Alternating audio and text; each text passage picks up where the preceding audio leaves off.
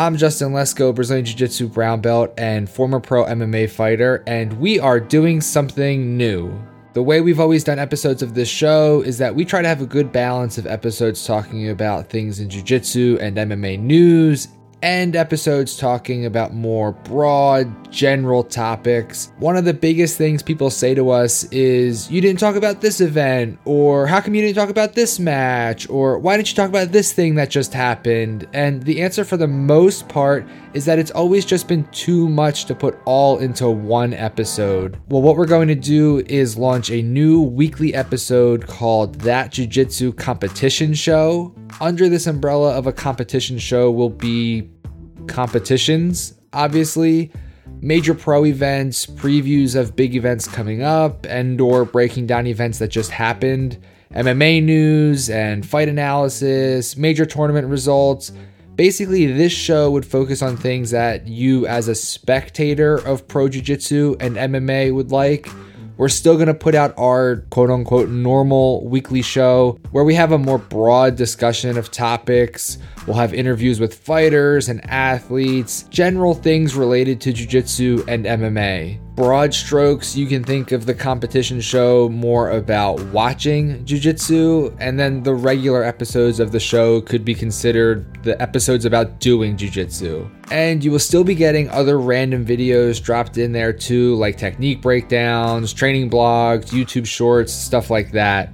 So if you listen to the audio only version, this is a good reason why you should make sure to click the link in the description and subscribe to our YouTube page, because there are things that only really work as a visual medium that you won't get just on this audio feed. We're going to put the new show, the competition show, out on this same feed. It just won't be the numbered episodes like usual. So you'll see episode number blah, blah, blah each week of That Jiu-Jitsu podcast, and you'll see an unnumbered competition show each week. You don't have to do anything different to get both shows. The goal right now is to release an episode of the competition show earlier in the week so we can recap anything that happened over the weekend, since that's when most competitions and fights take place. Then later in the week, we'll release a regular episode of the podcast.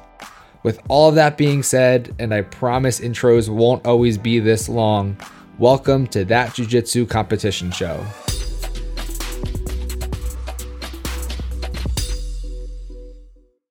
A lot happened this weekend. We learned that we might have a new ADCC contender at 88 kilos as the trials got underway with the first European, Middle East, and African trial. We learned you have to be careful what you say to Anthony Smith before a fight. And we also learned that Yoel Romero just isn't sure how long fights last. This weekend was Yoel's debut fight with Bellator, and he fought a very good Phil Davis. I personally don't think that Yoel won a single round, even though it was scored a split decision. Phil was just spamming 1-2s and they were landing, and Phil even hit a few takedowns on Romero. This is just my personal opinion, but Romero looked like age was maybe catching up to him a little bit, and he just looked slower than we've seen. And then after the fight, Romero was claiming he thought the fight was actually 5 rounds and not 3.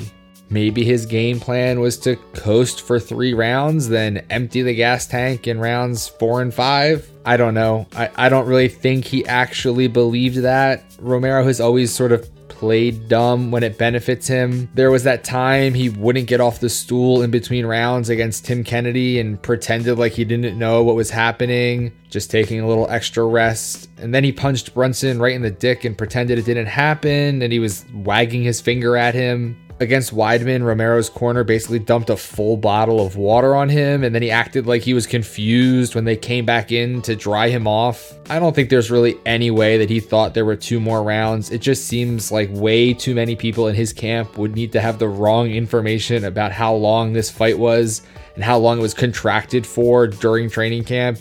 And the planning for this fight, for the fighter to not know how long the fight is. You know what you're doing in training camp. You know what you're preparing for. I just don't buy it. This reads more to me like an excuse, like he only lost because he was misinformed and he had a different plan or more that he wanted to do in the later rounds. I don't know where Yoel goes from here, but I do know Bellator will have him fight again, and Scott Coker has already said that he wants Romero to fight, and he thinks Romero can still be a killer. As for Phil Davis, I've always liked Phil Davis. That's been frustrating at times. Since the fights he's lost, he hasn't been great in. He's been frustrating, and there's been times when I don't think he's fought the way that he's truly capable of fighting.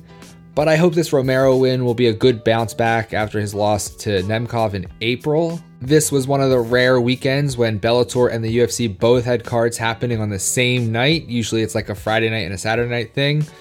They went head-to-head this week, and in the UFC, we had Anthony Davis fight Ryan Spann. This is just an aside and my own personal feelings. The UFC broadcast in the lead up to the Smith-Spann fight really focused on Spann and his mental health and what a hard time he had after a loss and how he worked back to get to the right frame of mind.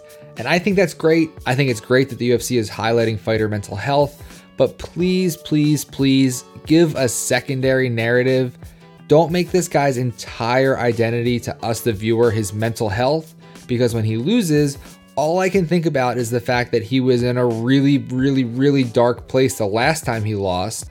I don't expect anyone to lose and feel great at the end or be in a good mood about it, but when you spend an entire broadcast telling me how this guy basically had to pull himself out of a pit of despair just to be able to fight again, him losing makes me feel very, very, very bad for him. And that's what happened. Anthony Smith beat Ryan Spann via rear naked choke. It was a very impressive performance for Anthony Smith, but then things got heated when Smith stood over Spann and was yelling at him in response to some of the negative things Spann had said leading up to the fight. Eventually, cooler heads prevailed, but not before Anthony Smith went back at Spann and a large contingency of security got in between them. Believe it or not, Anthony Smith has the most finishes in the light heavyweight division since he joined the UFC, and he's main evented more than any other fighter since 2018. Both of those stats surprised me. I know a lot of people wrote him off after the Jon Jones fight when he really got dominated the entire time, but Anthony Smith is legit and he's still at the top of this division. It will be interesting to see what happens over the course of the next few fights, if he can get himself back into another title shot. Also, there was an ADCC trial this weekend for Europe, Mideast, and Asia combined into one event.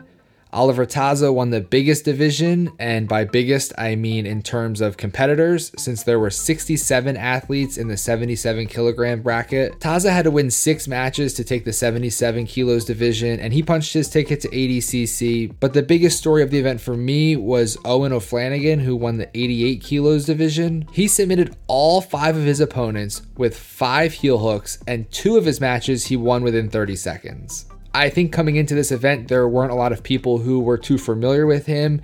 He's been competing on the local scene in the UK for a long time, but I'd imagine his name is going to start being said a lot more. I mean, 5 matches, 5 heel hook wins, 2 under 30 seconds at an ADCC trial.